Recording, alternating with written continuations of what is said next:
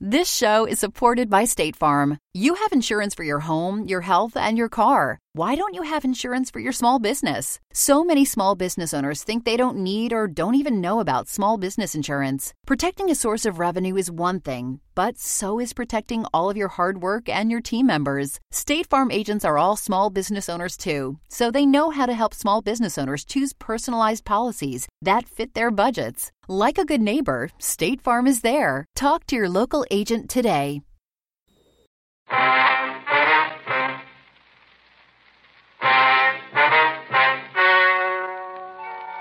Ladies and gentlemen, the story you are about to hear is true. The names have been changed to protect the innocent. Dragnet is brought to you by Chesterfield, made by Liggett & Myers, first major tobacco company to give you a complete line of quality cigarettes.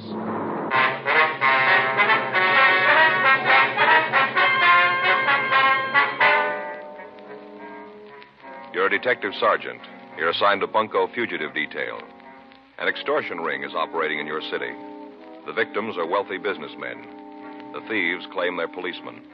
Your job, check them out.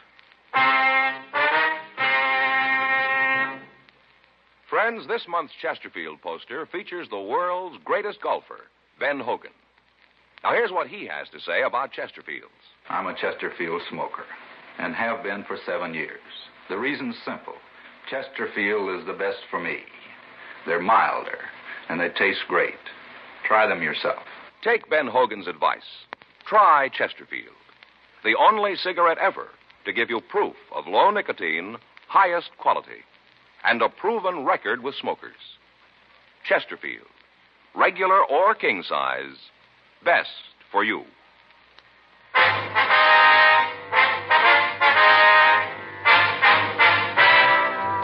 Dragnet, the documented drama of an actual crime.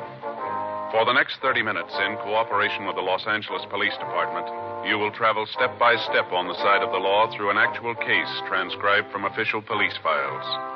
From beginning to end, from crime to punishment, Dragnet is the story of your police force in action.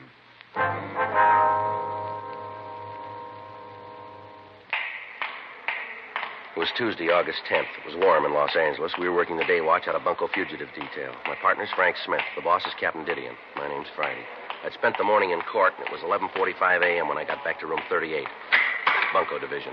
Well, I'm telling you, you better do something about it. Getting terrible when a citizen has a thing like this happen to him. All right, Mr. Mather. If you'll take it easy, tell me what happened. I got a lot of friends in this town. I happen to know one of the councilmen real well. If you don't clean this thing up, you're going to be walking a beat out in the plum thicket. Just a minute, Mr. Mather. Here's my partner.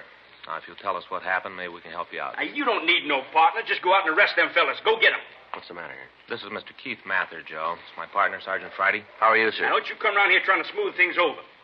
I'm not going to be happy till them hoodlums are in jail where they belong. I'm telling you the same as I told this fella. You do something about this, I'm going to take it to the mayor. What's the matter here, Frank? I don't know. Been trying to find out. Well, what you going to do about it? How about a cigarette, huh? Thank you. Here, I have a match. There you are. How about it? Sir? Well, how about it? What you going to do? Well, sir, if you'd start right at the beginning and tell us what this is all about, maybe we can give you a hand. Well, there isn't a shoe shine in the world that's worth $5. I don't care what kind of wax they use. Not for $5, no, sir. Shoe shine? Yes. They call it imported wax. Where they charge for it must be brought in from Timbuktu. Ridiculous. I'll get the report. Right. Take a match and light it, then they burn the edges of your shoe soles. Don't do nothing but smoke up your shoes, that's all. Just smoke up your shoes. A $5 hot foot. You want to give us your full name, sir? Keith Jefferson Mather. Now, right there on the street that threatened me. Where'd this happen, sir? Shoe shine stand, the corner of Main and Cola. Little place with pin-up pictures all over the walls. Never seen so many pin-ups. Mm-hmm. Do you know if they had a card showing the prices of the shines? Well, I didn't see one. Only them pictures, hard to tell. Well, if you just tell us in your own words exactly what happened, will you, please? I was on my way to work. Had a very busy day, a lot of important appointments. I just parked my car and I was walking along and went by this place. A fella standing there asked me if I wanted to shine. Just so happened I did, so I climbed up in the chair. Well, I was sitting there reading the paper, and the man asked me if I wanted imported wax. I wasn't paying a lot of attention. I guess I said yes. Next thing I know, I think he's trying to give me a hot foot. I look down, he's got this big kitchen match out. He's burning the edges of my soles. Smoke coming up. I told him to stop it. I got down from the chair. I was plenty sore. You can just bet I was sore. Plenty. Yes, sir, we can understand. Well, I handed him $50. Figured that'd take care of the tip, too. Wasn't a very good shine. Come right down to it, $50 was too much. All that smoke. Next thing I know, he said the shine was $5. $5? Almost climbed right down top of the place. Couldn't believe my ears. Can you imagine $5 for a shine? That's when the men got out of the car, did they? That's right. Them three fellas got right out. Say, how'd you know about that? Well, sir, this isn't a new operation. You mean tell me this happened before? Yes, sir. We get a couple of dozen complaints a week. We'll finish up this report, and then if you'll point out the place, we'll have a look. Then you can just start writing. I told you I had a lot of important appointments. I can't spend all day here. Can I see someone here, please? Yes, sir. You want to go ahead with this, Frank? I'll see what he wants. Yeah, sure. Yes, sir. Could I help you? I want to give myself up. Sir? This is Bunko Fugitive, isn't it? That's what it says on the door. Yes, sir. That's right. I want to give myself up. I'm tired of running. I haven't got any place to go. Would you like to tell me what this is all about? I gave him every nickel I had. I haven't even got enough money to go home. All I want's enough to eat on and get back home. I gave him everything. I don't believe I understand you, sir. I gave him all the money I had. He said it'd be all right. Now I'm broke, and I want to borrow enough to get home. Well, who are you talking about? Who'd you give the money to? Policeman. The man who'd walked into the office identified himself as Martin Dietrich. From the story he gave us, it appeared that he'd been the victim of a shakedown by a person or persons representing themselves as police officers. We turned the shoeshine parlor complaint over to one of the other officers for investigation, and then we took Dietrich across the street to the Federal Cafe. We sat down in a booth and ordered coffee while the victim had breakfast. He acted as if he hadn't eaten in several days. Frank and I waited until he finished, and then we started to question him. If you'll just tell us what happened, Dietrich. Sure. I'm from Chicago. I work for a wholesale drug company back there, and I had to come out here on business. I got in last Saturday. That'd be August 7th, would it? Yeah, the 7th. I got in at 8:45 on the Super Chief. Well, I didn't have any business to do until yesterday, so I thought I'd look the town over, get settled, you know? Yes, sir. I didn't even have a hotel reservation, so after I got off the train, I was waiting for my baggage to be checked through, and I went over to the coffee shop for some coffee. Sat down, started to read the paper, and must have been there for about 15, 20 minutes when this guy came in and sat down next to me. Go ahead. He just sat there for a couple of minutes. I didn't pay any attention to him. Busy reading the paper, you know. Mm-hmm. Then he asked me for a match. I gave him one, told him to keep the pack. I remember telling him that. Next thing I know, we're in a big conversation. Turns out he's from Chicago, too. Did he tell you his name? He said it was Gabriel Bush. Told me he was in the wholesale liquor business. Said he was out here on a selling trip, checking up on the branch office. Well, I went right along with him. Seemed like such a nice fellow. Well-dressed, cultured. Yeah, even knowing it, you sure wouldn't figure him for what he was. What was that, sir? A narcotic addict. Are you sure about that? Well, I should be. It cost me over $3,000 to find out. You want to go on, sir? We got a cab and went out to a big hotel on Wilshire. He had reservations there. He signed the card, and we went up the room. The way he acted, you'd never know anything was wrong, never even suspected. I see. Well, we no sooner got in the room than Gabe started to unpack his suitcase. Gabe? Yeah, Gabriel Bush. Oh, yeah. He told me to call him Gabe.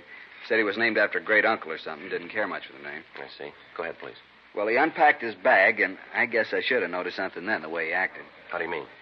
When he took the stuff out of his bag, he acted like he didn't want me to see what he was doing. But he did it in a funny way, so I couldn't miss noticing it. You know what I mean?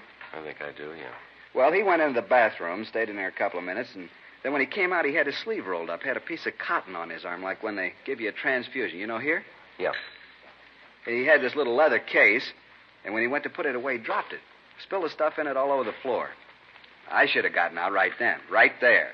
If I'd have had any brains, I would have gotten out. What was in the case, do you know? All the stuff for taking narcotics, hypodermic needle, all that stuff. Now, what did he say when he dropped this?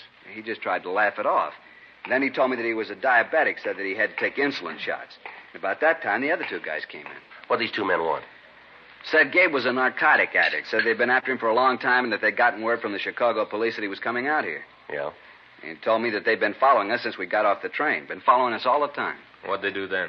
Took us downstairs and put us in a car. Said they were going to take us to jail. Tried to talk to him, tell him I didn't have any part in what Gabe was doing. I didn't even know about the narcotics. One of them said they knew that. That you weren't involved in it? Yeah. Then the other one opened up the glove compartment of the car and took out a microphone, called in here to police headquarters. Gave them Gabe's name and mine. Said they had us in custody and were bringing us in. And I kept asking the one guy in the back with me to let me go, let me get out of the car. What'd he say? Oh, he told me that they'd like to, but it was too late. That they'd already called in my name, said they couldn't do anything about it now. I told him how it would ruin me if the story got out. How could I explain it to my bosses? That's when they told me there was a way. Yeah. The one fellow said that if I could afford to take care of all the policemen who knew that I'd been picked up, maybe they could fix it. The other one, the one in the front seat, said that wasn't a good idea, that they should book me. Well, they got in a discussion about it. The one guy wanted to let me go. The other one said not to. Finally, the one with me, the one in the back seat, won out. I gave him all the money I had, $3,350. How much? $3,350. I see. Then they pulled the car over to the curb and told me to get out. The badge these two men showed you. Did it look like this one? I think so. I was so worried I didn't get a real close look at it. I think it was the same. I see. Either one of them tell you their names? Not the one in the front seat. The one who wanted to let me go said his name was Lang. Said he was a sergeant. He tell you where he worked? Just narcotics, that's all he said. You gave him this money all in cash, did you? Yeah, all of it. Say, do you know him? You know these two officers? No, sir, we don't. You said they were policemen. The badges, the police car, even the radio. Did you hear anyone talk back to him on that radio? I don't remember. I was so upset about what was happening, I didn't pay any attention to what was going on. All I could think about was that I was going to jail for something I didn't know anything about. No, I don't remember. What kind of a car was it? A Chevrolet. What color? Sort of a light gray. Will you show us the hotel where all this happened? Sure, but I don't understand all this. The other two policemen said that if I gave them the money, everything would be all right. They said they could fix it up. Now, I don't want any trouble. All I want is enough money to get home. They said they'd fix the whole thing up. They told me there wouldn't be any trouble. No trouble. Yes, sir. You think they're really cops? I don't know, but they're wrong about one thing. What's that? There's going to be trouble.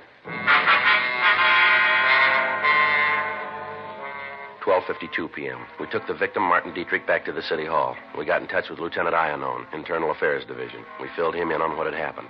He started an immediate check of all police officers in the city and the county. Working from the description we'd gotten from the victim, we notified the narcotics detail. They went to work on it. A local and an APB were gotten out on the suspects. We checked the name Gabriel Bush through R&I, but when the mug shots from the packages that we came up with were shown to Dietrich, he was unable to give us an identification. 3:15 p.m. We drove the victim out to the hotel where he told us the shakedown had occurred.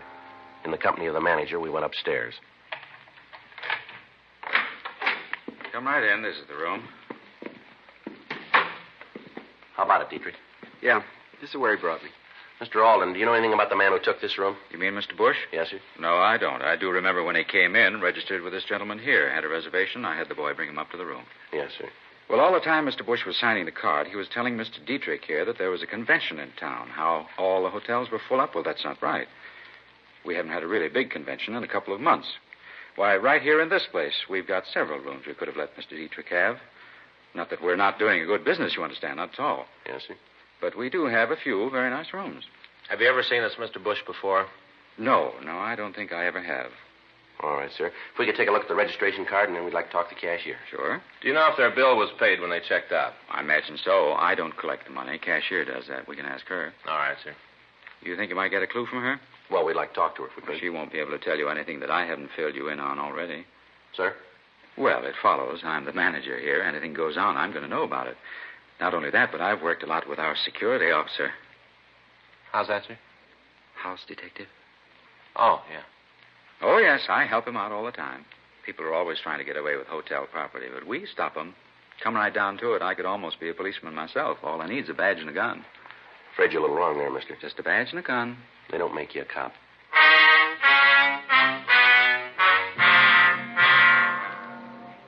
4:38 p.m. We talked to the cashier at the hotel. She told us that the bill for the room had been paid by Gabriel Bush at 2:15 the afternoon of the shakedown, 3 hours after Martin Dietrich had turned over all his money to the thieves. She told us that the bill had been paid with cash and that she could give us no further information on the man. We obtained the registration card the suspect had signed when he checked into the hotel. In the usual processing of the card by hotel employees, it had been handled so much that lifting fingerprints from it was impossible. The card was turned over to Don Myers in handwriting to be checked. 5:20 p.m. The victim started to look through the photographs of police officers. Lieutenant Iannone's preliminary investigation had failed to turn up any police officers who matched the description of the shakedown men. A check with the officers from narcotics detail netted us nothing. They were still checking their sources of information to help us in coming up with a lead. 11:16 p.m.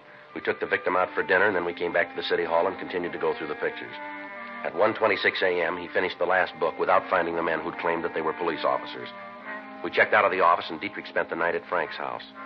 The following morning, Wednesday, August 11th, 8:04 a.m., Frank and I met with Captain Didion in his office. Well, where are you on it? Not too far, Skipper. What have you got? Well, we checked the files. We're pretty sure that they aren't policemen. How about narcotics? They come up with anything? Not yet. They're still working on it. You need any extra men? No, not right now. We might later. I got Johnny DeBetta standing by. You can use anybody else you need, but clean this thing up. Where do you go from here? Well, we're getting descriptions out to all the hotels. warning them about the racket, asking them to call us if this Bush guy registers again. Doesn't seem like you'll use the same name again. No reason not to, Skipper. He doesn't know we're on to him. I suppose so. I got an idea last night. Might work. At least it'd be something to start on. All right. Well, it figures that the only men who'll go for this dodge have got responsible positions in their hometowns. If they didn't have, they wouldn't care about being brought down here along with Bush. Is that right? Yeah, that follows. They got to be from out of town so the con men can get rid of them fast. Yeah. Now, this Dietrich, he was picked up in the Union Station, right? Yeah, that's right. And if you're going to pick your men up, that's the place to do it. Try to nail them while they're setting the mark. Yeah, it might work. Be better if one of us was the mark, though. That's what I had in mind. You got any good luggage, Joe? Expensive looking? Well, I got a set my mother gave me last Christmas. Looks pretty good to me. Well, we'll try it then. Smith, you'll work with DeBetta. Keep a tail on Friday from the time he gets into Union Depot. Joe. Yeah. Here's a timetable. What? Tomorrow morning you start riding the train.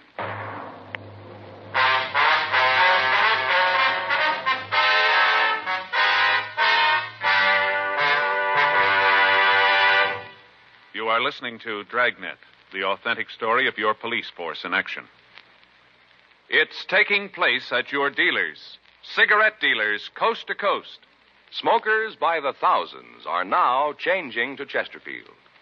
Join them today, and you'll be smoking the only cigarette that gives you proof of low nicotine, highest quality. I want you to know that's a matter of record. And so's this. As I've been telling you, Chesterfield is the only cigarette with this proven record with smokers. No adverse effects to the nose, throat, and sinuses from smoking Chesterfields. Good reasons why you should change to Chesterfield? You bet. Ask for Chesterfield.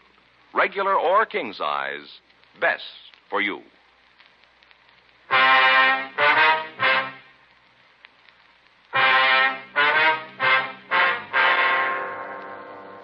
The following morning, Thursday, August 12th, I drove out to Pasadena. At 8:12 a.m., I caught the train on its last stop before it reached the Union Depot in Los Angeles. At 8:45 a.m., the train pulled into the station. I got off, walked up the ramp into the terminal. From there, I walked over to the coffee shop and waited for over an hour. From where I sat, I could see Frank and Sergeant John DeBetta further down the counter. At the end of the hour, no attempt had been made to approach me, and we called off the operation for the day.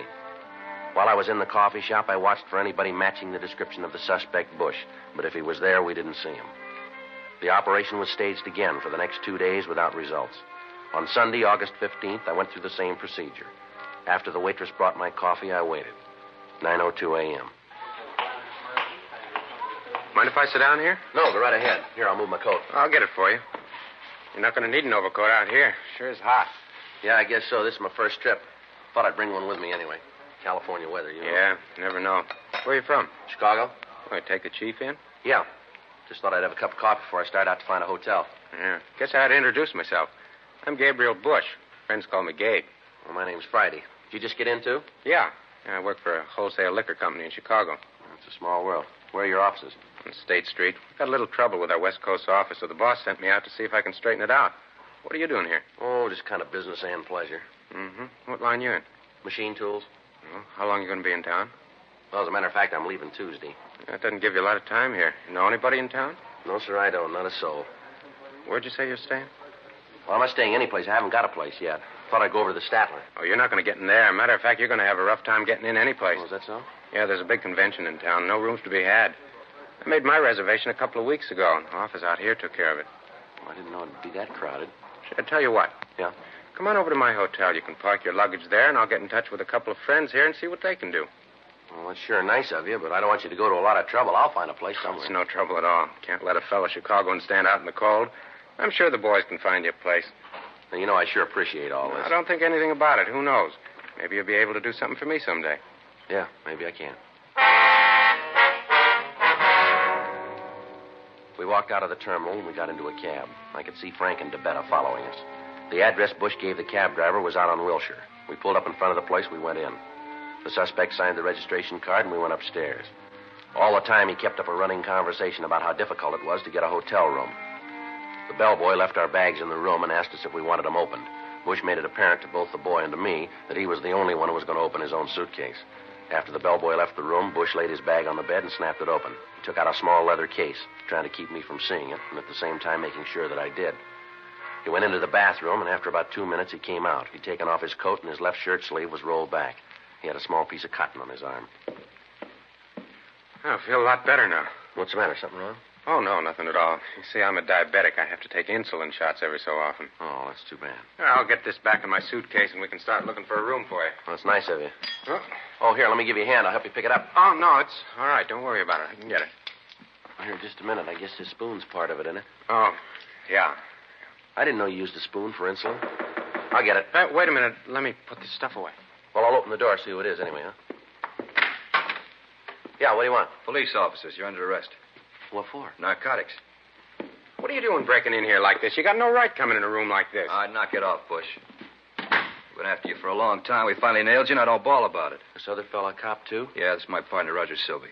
Now, listen, I had no part in this. I just met this guy. If you want him, okay, but don't tie me in with him, please. Too bad, mister. Get your coat.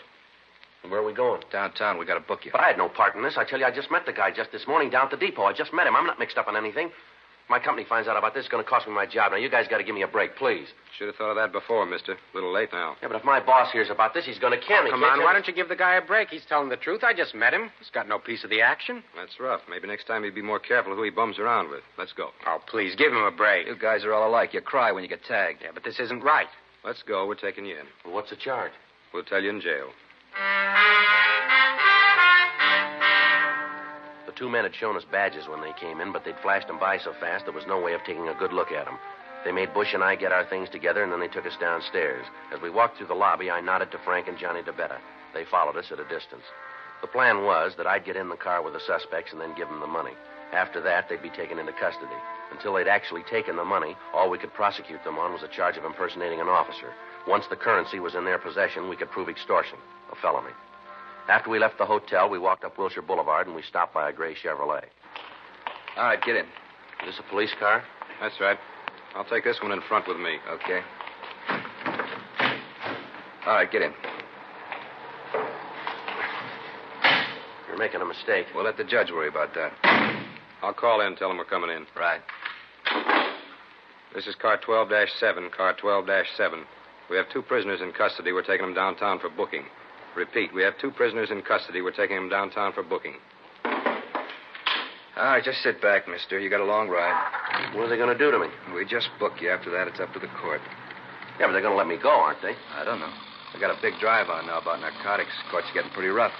Had a guy up just last week. They caught him in a car with another fellow who was smoking marijuana. This one guy didn't even know it was tea. They really nailed him. Hey, how long did they give Jensen? You mean on that T-rap last week? Yeah. 5 years. Now, you see, they're really getting rough. Yeah, but you know I didn't have anything to do with this. You said that yourself. You know that. Listen, isn't there some way? There's got to be a way. I don't know. We don't like to see guys like you nailed, but the pressure's on us, too. We'd like to just let you out of the car, forget we ever saw you. But we can't do it. Why not? Why can't you? Too many people know we picked you up. Well, who? Who knows it? Well, our office, for one. As soon as we spotted you and Bush at the hotel, we called them. Told them we were going to take you into custody. My partner just called in and told them we had you. People on the radio know it. Must be a couple of dozen. No, I'm sorry. There's nothing we can do. Sorry. It's a lousy deal. It's going to ruin me. You guys know that. I'll lose my job. I'll be through. I don't know. We'd like to help you out, but you can see there just isn't any way. But there's got to be. Silby? Yeah? How about it? Can't we just let him out? You tell me how we're going to get away with it. How are we going to explain when he isn't there to be booked? Oh, look, he's a nice guy. I don't want to see him get into trouble for something he didn't do. Neither do I, but how do you figure to square it? Well, you're bright cops. Come on, give the guy a break. Suppose we could take care of the watch, Commander. Maybe he'd forget we called in. Taking care of him is expensive. Yeah. How much money you got on you? Well, about $2,500. It's not too much. Can you raise any more? No, not without sending home. I can't do that. How about it, Silby? $2,500 enough? Won't go very far. A lot of people to take care of. That's all he's got. Ain't enough. Let's book him. Oh, come on. We've been riding together a long time, Silby. This is the lousiest deal we've ever had to pull. We take the $2,500 and explain it to the commander. It'll work. Come on, let's give the guy a chance. If it goes wrong, it's on your neck. All right. I'll take the beef. Okay, shove him out. We got to take Bush in, though. All right. Come on, give me the money. Sure. Here you are. It's all there. Okay. Silby? Pull over. Let's let him out. Where are we? 4th and Spring. Would you mind dropping me off a couple of blocks up the street? This isn't a taxi service, mister. You're coming out of this smelling like a rose. Don't press your luck. Oh, just a couple of blocks up there near First. Why, what's over there? City Hall. You're under arrest.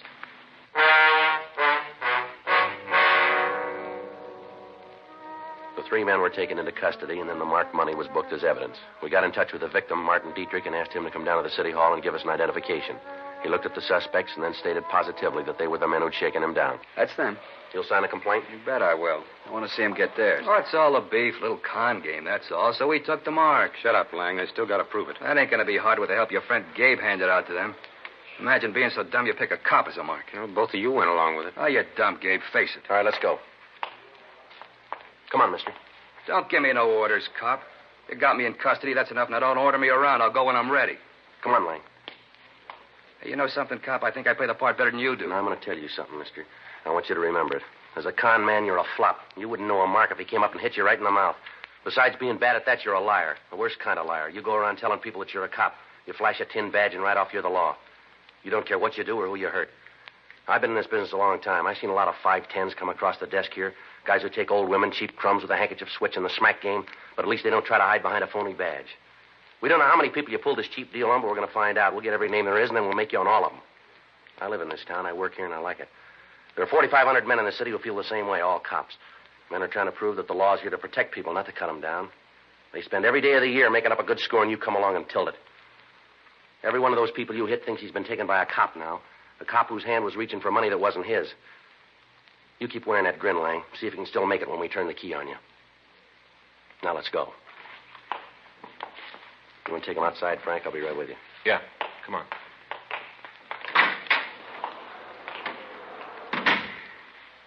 That all you need me for? Yeah, Martin, we'll be in touch with you. Right. Too bad about all this, isn't it? Yeah. All those people that bunch took, they're always going to think those guys were real cops. Yeah, that's right. Never going to know. Of course, you can't blame them, not really. Look how they got to me. I guess there just ain't any way to tell if a guy flashes a badge, you know. How you going to tell? Yeah, there's one way. How you going to know he's a fake? When he asks you for money.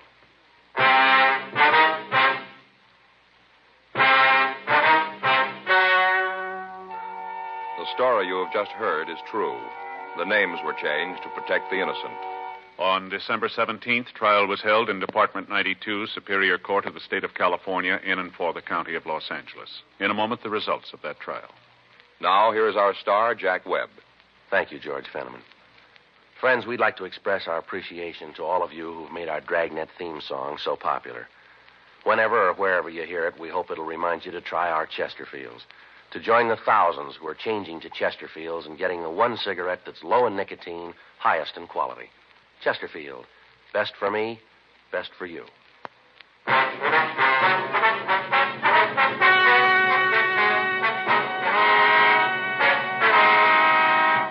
Gerald Richard Lang, Richard Harris Silby, and Gabriel Norris Bush were tried and convicted of violation of Section 518 PC, extortion. They received sentences prescribed by law.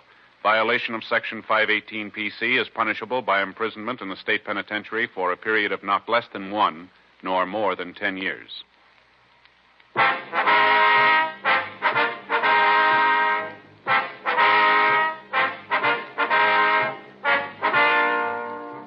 You have just heard Dragnet, a series of authentic cases from official files. Technical advice comes from the Office of Chief of Police W.H. Parker, Los Angeles Police Department. Technical advisors, Captain Jack Donahoe, Sergeant Marty Wynn, Sergeant Vance Brasher.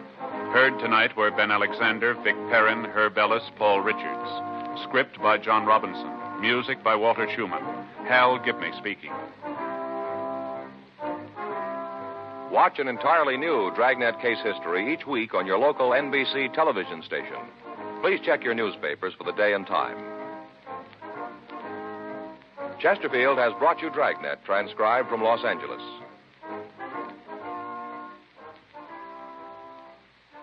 This show is supported by State Farm. Insurance is a part of any solid financial plan. Making sure you have the important things in life covered is one of the best ways to give yourself a little breathing room when things go awry. It's important to protect not only your business, but yourself as a business owner and all current and future team members. State Farm agents know what it takes to run and protect a small business because State Farm agents are all small business owners and they live and work in your community. So they're deeply attuned to what's happening with other small businesses in your market. If you have a small business and are interested in making sure you're protected, reach out to your local State Farm agent to learn more about what you need. They'll help you find the right policy at the right price for your business. Like a good neighbor, State Farm is there. Talk to your local agent today. Without the ones like you, who work tirelessly to keep things running, everything would suddenly stop. Hospitals, factories, schools, and power plants, they all depend on you. No matter the weather, emergency, or time of day, you're the ones who get it done. At Grainger, we're here for you with professional-grade industrial supplies. Count on real-time product availability and fast delivery. Call, click Grainger.com, or just stop by. Grainger, for the ones who get it done. Have you tried new cork tip Fatima? It's the smooth smoke with Fatima tips of perfect cork, king size for longer filtering, and Fatima quality for a much better flavor and aroma. Fatima is made and guaranteed by Liggett & Myers Tobacco Company. Try Fatima today. Hear Frank Sinatra as Rocky Fortune tonight on the NBC Radio Network.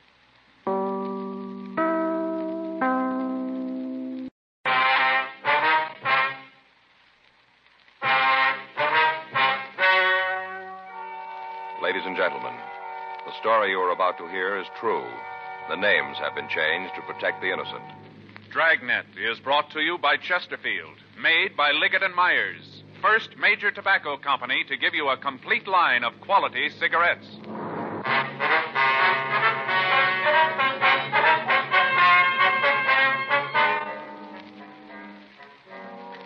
You're a detective sergeant. You're assigned to homicide detail. You get a call that a woman has been badly beaten. The circumstances indicate foul play. Your job? Check it out. The nation's top golfers and sports writers have named Ben Hogan Professional Golfer of the Year. Ben, of course, smokes Chesterfields. But let's hear what he has to say about them himself. I'm a Chesterfield smoker and have been for 7 years. The reason's simple. Chesterfield is the best for me. They're milder, and they taste great. Try them yourself. Take that suggestion from Ben Hogan today. Try Chesterfield, regular or king size.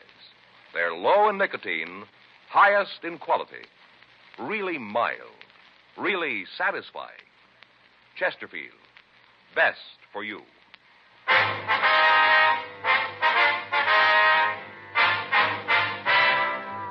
Dragnet, the documented drama of an actual crime. For the next 30 minutes, in cooperation with the Los Angeles Police Department, you will travel step by step on the side of the law through an actual case transcribed from official police files. From beginning to end, from crime to punishment, Dragnet is the story of your police force in action.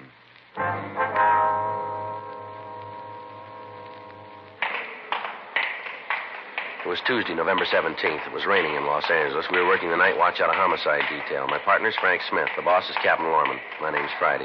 We were on our way back from the main jail, and it was 11:27 p.m. when we got to room 42. Homicide. We gotta get that car radio fixed, Joe. It's getting worse all the time. Yeah, well, we can take it over in the morning. Thing almost knocked me right out of the seat when I called in tonight. As soon as you press the button, bang, you get a shot. Yeah, when I was out with Lopi yesterday, he picked up the mic. I thought he was going to climb right out of the window. Yeah, well, that's pretty funny as long as you don't have to use the thing. There must be a short someplace, huh? Gotta get it fixed. You know, I must have used $1 worth of dimes calling in today. If this keeps up, I'm going to have to give up lunches. Well, that wouldn't hurt you either. That's not kind, Joe. I've lost 7 pounds in the last 2 weeks. Where? I'm going to see about a transfer. Well, let's finish up this report so we can get out of here. What do you say? Okay, I'm with you. Hot shot, I get it.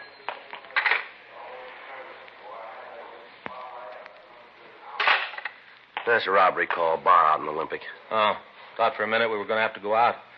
All I want to do is get home and get some dry socks on. My feet are killing me. Yeah, well, I got an idea. If you'll stop talking and pick up a pencil, we can quit on time for a change. Another hot shot. I'll get it.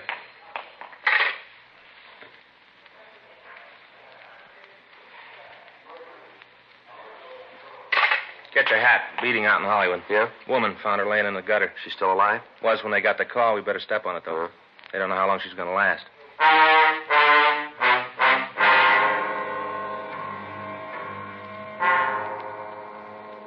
When we got to the address we'd been given by the complaint board, 2 radio cars from Hollywood Division were already there. An ambulance had arrived, and the crew was doing what they could for the victim. She was still alive, but the attendant said that she appeared to have a skull fracture in addition to possible internal injuries. From one of the officers who answered the call, we found that the victim had been sprawled across the sidewalk, her head in the gutter. Due to the heavy rain, a stream of water was running down and into a storm drain. The fact that the drain was above the victim's head appeared to be the only thing that saved her from drowning. The crime lab had been called, and the men from Hollywood Division were doing what they could to keep the crowd back in order to preserve any physical evidence that might have been left. The victim appeared to be a woman in her early 40s. The clothes she wore looked expensive, but they were badly torn. Her face was cut, and the men in the ambulance crew removed her immediately to Hollywood Emergency Hospital for treatment. An officer was assigned to her in the event she regained consciousness. When she was found, her left shoe was missing, and there was no sign of any purse or wallet. None of the people who'd gathered in the crowd could give us an identification of her. The homes in the vicinity were large, and the area was sparsely populated. The nearest house to the place where the victim was found was at least 300 feet down the street. We talked to the people in the crowd and found that the man who'd made the original call was still supposed to be there. We checked with the officers in the radio unit, but they said they hadn't seen him. From them, however, we found that the call had been from the home of a Mr. and Mrs. Roger Heflin. We contacted them, and they came back to the scene and pointed out the man. Frank and I took him over to our car for questioning. All right, Johnson, you want to tell us what happened? I don't know. You called the police, didn't you? Yeah, I called them. You found her? Yes, sir. She was lying in the street like that. I got scared and I called the police. I thought maybe she was dead. What were you doing up here this time of night? Just walking around. You live up here, do you? No. Where do you live? Got a room down a fountain. Let me see your identification, will you, please? Oh, yeah. Here's my wallet. Any money in it? No. All right, let me have it. Yeah, here you are. This your true name? Cecil August Johnson? Yeah. Who's Mary Johnson? Hmm? I say, who's Mary Johnson? Who's she? My sister. Is her address here on the card? Yeah.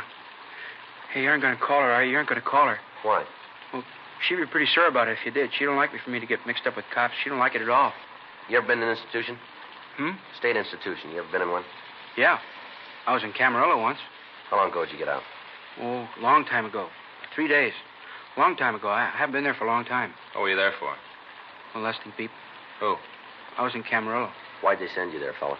To get well. From what? Just well. Yeah, we know. What'd they want you to get well from? I was never in Camarillo. You haven't been drinking tonight, have you? Hmm? I said you've been drinking. Yeah, a little bit. Where? Bar down Hollywood Boulevard. When they sent you to the hospital, what was the reason? I never been to hospital.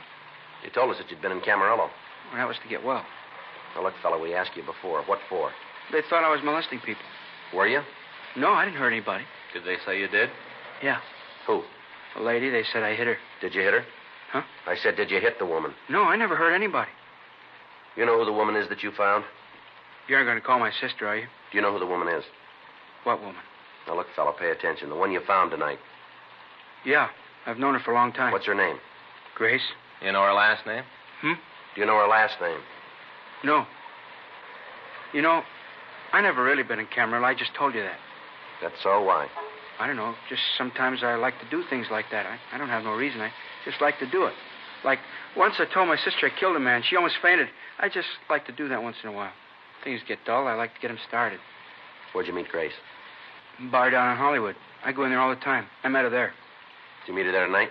Yeah, she was there. Said she had a fight with her old man. Said they had a real beef. She told me he hit her. Belted her right in the mouth. What do you think of a guy do a thing like that to a woman? Any man do a thing like that, he's no good. No good at all. They said I did it, too. Told my sister I hit a woman. Who said that? Other cops when they arrested me. When was this? When I was at Camarillo to get well. You under a doctor's care now? No, I got real well at Camarillo, real well. They let me go. You just got through telling us that you'd never been there. I'm a liar. You can't believe anything I say. I'm a real liar. My sister's all the time saying that about me. She says I'm a liar. That's one of the reasons she used to get sore at me. I'm such a liar. I was never there. You know where this Grace lived? No, I think it was up on Ledgewood Drive. I think that's where it was, on Ledgewood Drive. You know where the house is? Mm-mm. I never saw it. I was going to go up there one day and punch your old man in the nose, you know, because he hit Grace. I was plenty sore about it. He gave her a black eye. I was plenty sore. But I didn't. You know why? You tell us. Because I thought my sister'd get mad at me. She always gets mad when I get in fights and when I lie. She get real sore. She's got no sense of humor. Yeah. There's a guy at the hospital had a real sense of humor. He was funny. He had a piece of inner tube and he wore it like a hat. Floppy, you know? He had a real great sense of humor. But my sister, she don't like anybody to laugh. How many times you been arrested, fella? Maybe a couple. Here in Los Angeles? Yeah, all the time in L.A. Cops here don't like me. They got no sense of humor. None. I never saw such dull cops. All right, Johnson, you wait here. We got a few things to check out, and then we want to take you downtown. You aren't going to arrest me, are you? We'll see. Well, I hope not. My sister, she'd be real sore. Johnson? Tell me something. Did you hit her? You mean, did I hit Grace? Is that what you mean? That's what I mean. No. I met her tonight, and she asked me to take a walk with her. To take a walk, that's all. Then all of a sudden, she was lying on the ground. I was pretty drunk. I didn't know what happened. Just all of a sudden, she was there, and I got scared, and I called the cops. But I didn't hit her. I wouldn't do a thing like that to Grace, not me. You believe that, don't you?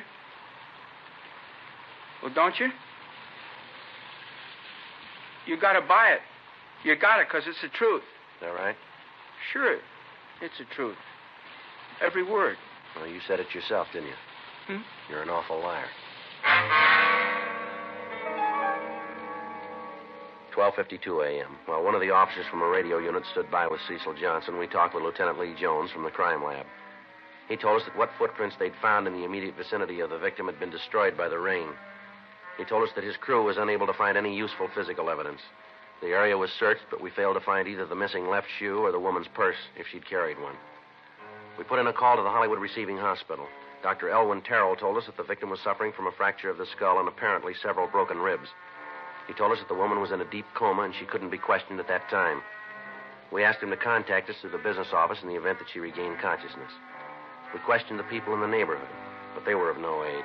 None of them recalled hearing any automobiles on the streets, and none of them could testify as to the people loitering in the area.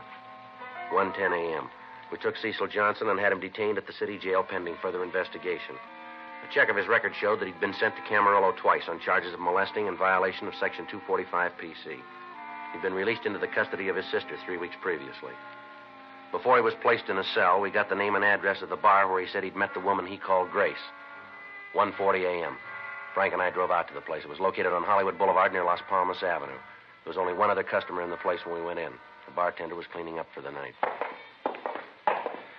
What'll it be? We're looking for Emil. I'm him. What do you want? It's not about that lousy Jackie, is it? What's that? You're cops, aren't you? Isn't this about Jackie? We're police officers, yeah. You gotta understand, I thought he was an actor. You know, I thought he was just hanging around the place to take work calls. That's what he told me. I didn't have no way of knowing different. It's the truth. We don't know anything about Jackie. We'd like to ask you some questions about a man named Cecil Johnson. That crackpot? You know, I thought you were after me because of Jackie. Oh, there it goes again. Excuse me. Yeah. Hello? Yeah, it is. No, he ain't here anymore. What? I don't care how the horse did. Jackie ain't here. Now, don't call me no more. You see, this guy Jackie's a book. All the time he's using my phone, and I don't know it. Yesterday, a couple of cops come in and put the arm on him. All day, the phone's been ringing. Yeah. From what they say, he's lucky he got arrested. He must have lost his shirt yesterday. Horse came in that paid 20 to 1. Boy, he really must have had it. I see. Now, what do you know about this Cecil Johnson? That creep. A real creep. Did you see him tonight? Yeah, he was in. About what time? Let's see, it was just before the fight on TV. That'll make it about 6:45. Yeah, about then, about 6:45. He come in alone? Oh, yeah, always does. He don't have no friends. What time did he leave, do you remember? Well, we stayed around and watched the fight. Got into an argument with a guy. Then he left about, let's see. I guess it must have been about 9:30, 9:45. You know a woman named Grace? We understand she's in here quite a bit. Grace, huh? Well, we got a couple of Graces come in here. What's yours look like? About 42, dark hair, wearing a tweed coat. Excuse me a minute, huh? Yeah. Hello? Yeah, it is. No, he's not here. He won't be back, so stop calling. I don't care if it did pay that. Look, Bud, I got no part in the action. Now, forget the number, huh? Jackie's gone. He's in the can. Yeah, he's pinched. Now, lay off, huh? Now, let's see. Dark hair, tweed coat. Oh, yeah, that'll be Grace Dillon. Dillon? Yeah, she's pretty much of a regular. D-I-L-L-O-N. Yeah, I guess so. D-I-L-L-O-N. I guess that's the way to spell it. Well, what's all the questions? Something wrong? What time was she in here tonight? Who says she was? Well, that's what we understand. Oh. Oh, yeah, well, there's nothing wrong around here. No reason not to cooperate. She was here, come in about 8. What time she leave? Well, I guess it was 9:30, 9:45. She leave alone? I gotta think about that. All right. Lots of people in here with the fights, you know. Let me think. I'm gonna tear that thing right out of the wall. He ain't here. He's been pinched. I don't know when he'll be back, and I don't care. You know, come to think about it, I think she left with that Cecil. Johnson? Yeah. Did either one of them have much to drink, do you know? Well, Cecil had a couple of beers. It's all he needs. Don't take much with him. How about the Dillon woman? She was feeling no pain when she got here. Really carrying a load. I finally told her to take a walk, told her I couldn't serve her no more. That's when she left. Her and Cecil were sitting right there next to each other. When I told her I wouldn't pour no more for her, she got hacked and her and Cecil left. You know where she lives? Not right off. I can look it up. We keep a list of people who come in here. Send them announcements about things, like when we get a new piano player, things like that. I see. I can look it up for you. Just take a minute. Fine, thanks. C, A, B, C. Oh, here it is. Darby, Dexter, Dibbs. I wished he'd come in and pick up the tab we can. Oh, let's see here. Here it is. 2917 Ledgewood Drive. 2917. Thank you. You can take the card if you want. Don't make any difference to me if she never comes back. The way she carried on tonight. People just don't understand. What's that? You can just serve them so much. After that, you're pouring 100-proof trouble. You got to shut them off sometime. Uh-huh. She ever come in here with her husband? Dillon? Yeah. A couple of times. Quite a while ago, though. They came in late one night, sat back there in the booth, had a couple of quick belts. He drinks Irish whiskey, likes it neat. They had a big beef. I finally had to go back and ask him to go out. He's a real bum. He's mean. Mm-hmm. Yeah. The kind of guy where to know him is to hate him. You know the kind? Yeah. He ain't here. I don't care how much you lost. He's in the can and What? Oh, yeah, honey. Well, I didn't know it was you. Uh-huh. Yeah, I'll be home early as soon as I close up. Right. Yeah, well, I do, too. What? All right, honey. I love you. I do, too, mean it. Look, honey, there's a couple of men here I got to talk to. Well, yeah, as soon as I close up, yeah. Goodbye, honey. What? Oh, yeah, all right. There, bye. It's the wife. We've just been married a couple of weeks. She's kind of, you know. Yeah. Did Dillon ever hit his wife, would you know? Yeah, he did. She came in here one night with a mouse that had no end. Said her old man gave it to her. Say, what's all this about anyway? There's something wrong with Grace? Something happened to her? Well, we don't know yet. Well, let me give you this for free. If there's anything happened to her, 6'2" and even was her old man. He's a real bum. He's mean. Anything wrong, and it's him that caused it. You better talk to him. You'll find out. All right, sir. Thank you very much. Yes, sir, we will. Thanks. No, not at all. Glad to help out. All right. Good night. Say, you guys going downtown? Yeah, that's right. To the jail? Yeah. Well, if you see Jackie, will you give him a message for me? All right. What's that?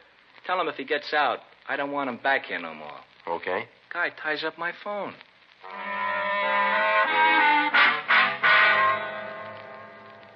2:26 a.m. We got a description of the victim's husband and checked the name through R&I. We were unable to come up with any criminal record on him. Frank and I drove out to the address given us by the bartender. It was a large English stucco house 5 blocks from where Grace Dillon had been found. We rang the bell and waited. An elderly woman answered the door and told us that Herman Dillon was not in. She explained that she was a babysitter and that she'd been called to take care of the couple's 3 children. She went on to say that Mr. Dillon left the house at approximately 10:15 p.m. and had not yet returned. We called the office and arranged for a stakeout to be set up on the house. While we waited for the officers to arrive, the babysitter told us that the Dillons had constant fights. She said that on several occasions, Mr. Dillon had threatened to kill his wife if she didn't spend more time at home taking care of the children. She went on to explain that there'd been an argument that evening, and that after a loud fight, the wife had left the house. After she'd been gone for over an hour, Herman Dillon left to find her. 3:02 a.m. The officers arrived. We asked them to wait for the husband to return and then to notify us immediately. Frank and I drove downtown and checked into the crime lab. We talked with Lieutenant Lee Jones regarding his findings. He told us that he'd gone over the victim's clothing, but he was unable to find any physical evidence to help us in finding her assailant. 3:46 a.m. We checked into the office and put in a call to the hospital. How do you spell that, Doc? Huh? A-D-E. Yes, sir. Well, do you have any idea when that might be? I see, sir. Mm-hmm. Well, if you'll let us know. Right. Yeah, the business office here will know how to reach us. Right. Thanks again. Good night, Doc. How is she? Well, the doctor says he's finished his examination. She's got a frontal bone fracture, 3 broken ribs, cuts, and contusions. She going to be all right? Yeah, you think so. Says she might come out of it any time. Says it looks like she might have been thrown from a car. Well, that'd explain the missing shoe and purse, wouldn't it? Yeah. You have any idea when we can talk to her? No, might not do any good anyway. What do you mean? Well, the doc says this kind of fracture can produce a retrograde amnesia. Huh? She won't remember anything.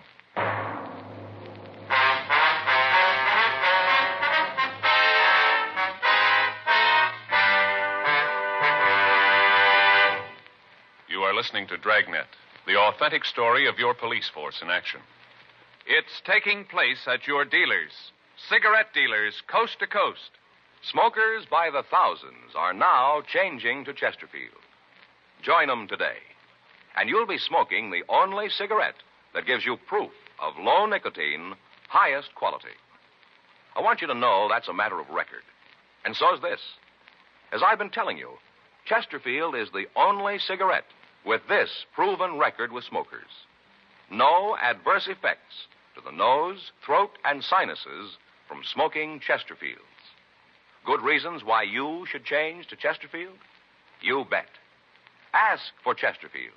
Regular or king size, best for you.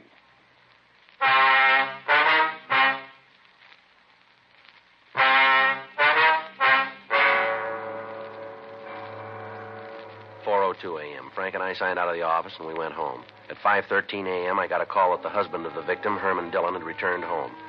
The officers who called said that they were bringing him down to the city hall. I got in touch with Frank, and by the time we got to the squad room, Dillon was already there. He appeared dazed and acted as if he'd been drinking heavily. We sent out for some black coffee for him. He apparently didn't know what had happened to his wife. What's all this about, anyway? What are you dragging me out of my house like this for? Got a few questions we want to ask you, Dillon. What do you got that's so important you got to go through it at 6 in the morning? When'd you see your wife last? About 7:30 last night. Why? How do you and your wife get along? We've been married for 10 years. It's not much of an answer, mister. You're not married. Been married 10 years, and it's an answer. Been married 10 years, it's all the answer you need. Well, maybe you better spell it out for me. After that long, you have a few disagreements. Bound to. You know, being together all that time. You and your wife have a disagreement last night, did you? Yeah, we had a discussion. What about? I don't think that's any of your business. Yeah, well, maybe it is. Now, what'd you argue about? Running around. Wasn't a real argument, just a discussion. The way we got it, it was more than that. And you got it wrong. We heard you hit her a couple of times. That's a lie. I might have shoved her a little. She had it coming, though, all the time running around. We got 3 kids, 3 little kids, and she doesn't care that for them. Always going out, hanging around those cheap bars, boozing it up. I came home the other night. She'd walked out and left the kids all alone, all by themselves. Didn't even get a sitter for them. Where you been tonight? Why? Why you have to know that? You want to tell us? Yeah. After Grace and me had the fight, she walked out. I waited for her to come home. Then when she didn't, I went out to find her. Did you? Did you find her? No, I looked all over for her. All the bars along the boulevard, but she wasn't there. Where you been since the bars closed? Walking around. In all this rain? Yeah. I've been trying to figure out what to do, trying to make up my mind. About what? What I should do with Grace. Things can't go on like this. They just can't. We've heard from some of your wife's friends that you made threats in their lives. Is that right? Who told you that? We just heard it. Is it true? Yeah, I suppose so. If I'd have found her tonight, I'd have maybe killed her. I'd never been so mad before. You see anybody you knew tonight? What? When you were walking around, did you see anybody you knew? No, why? When you got no way to prove where you were. Why'd I have to do that? Might make things easier on you. Hey, what's this all about, anyway? Why are you asking all these questions about me and Grace? What are you trying to say? Where is Grace, you know? Yeah? Well, where is she? What's happened to her? She's in the hospital. She had an accident. It's pretty bad. What kind of an accident? Looks like she was beaten. And you think I did it? Might have been you. She alive? Yeah. You think I beat her up? Did you? No, I maybe wanted to, knock some sense into her, but I didn't do it. You prove where you were tonight? Why? Can you prove where you were? No, I don't even know myself. Hey, you really think I did it? That's what we're trying to find out. You know, I was pretty drunk tonight. I got real loaded. That's a terrible part. Yeah, let me see your hands, will you? Why? Let me see them. All right. Put them up there, both of them. Here. Where'd you get those bruises? I don't know. I don't remember. You better try. This is pretty important. I told you I was drunk. There's only one thing that'll put bruises like that on your hands. Yeah? You hit something pretty hard.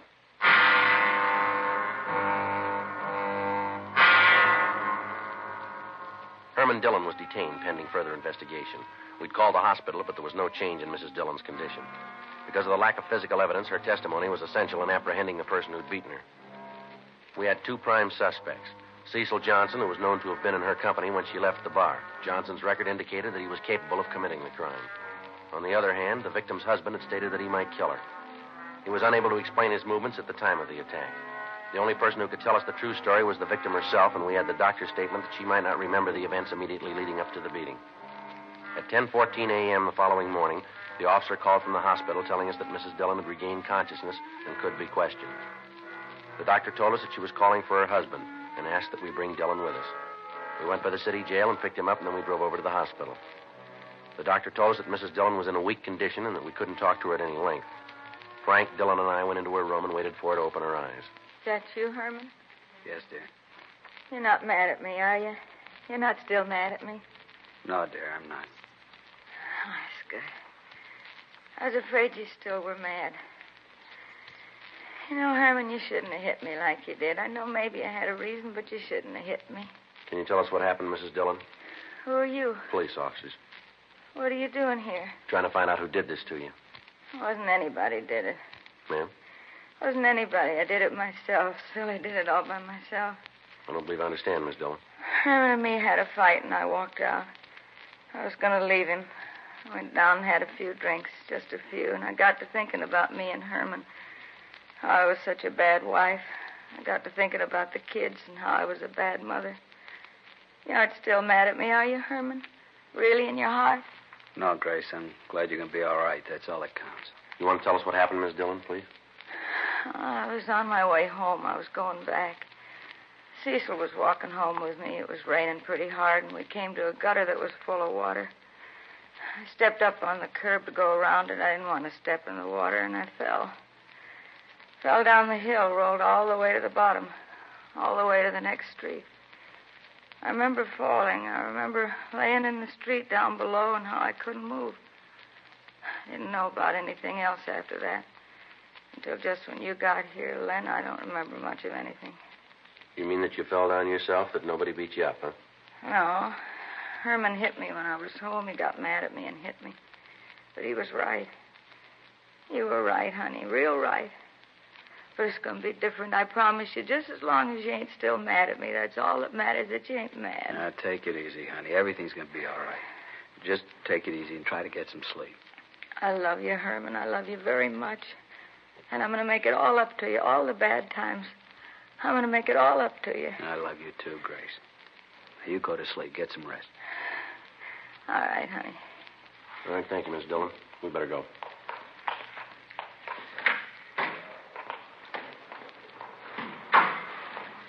You going to want me anymore, Sergeant? No, I don't think so.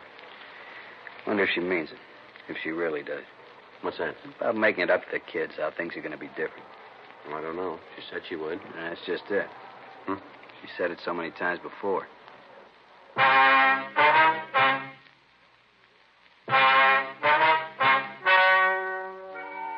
The story you have just heard is true. The names were changed to protect the innocent. On November 18th, a meeting was held in the captain's office, Homicide Division. In a moment, the results of that meeting. Now, here is our star, Jack Webb. Thank you, George Fenneman. Friends, we've been getting letters from people all over the country telling us that they've switched to Chesterfield. Now, just as I've been telling you, thousands of smokers are changing to Chesterfield because only Chesterfield gives proof of low nicotine, highest quality. That's why I recommend you try them today. Regular or king size, Chesterfields are really mild, really satisfying. Best for you.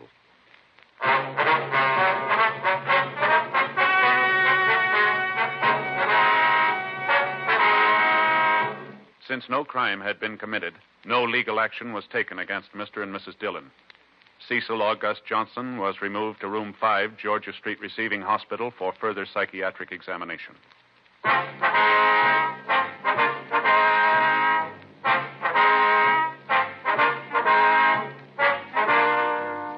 You have just heard Dragnet, a series of authentic cases from official files. Technical advice comes from the Office of Chief of Police W.H. Parker, Los Angeles Police Department. Technical advisors, Captain Jack Donahoe, Sergeant Marty Wynn, Sergeant Vance Brasher. Heard tonight were Ben Alexander, Jack Crucian, Vivi Janis, Harry Bartell. Script by John Robinson. Music by Walter Schumann. Hal Gibney speaking.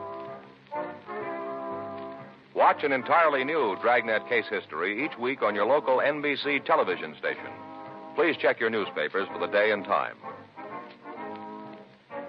Chesterfield has brought you Dragnet, transcribed from Los Angeles. Thanks to State Farm for supporting this show and helping our listeners protect their businesses and lives. Like a good neighbor, State Farm is there. Talk to your local agent today.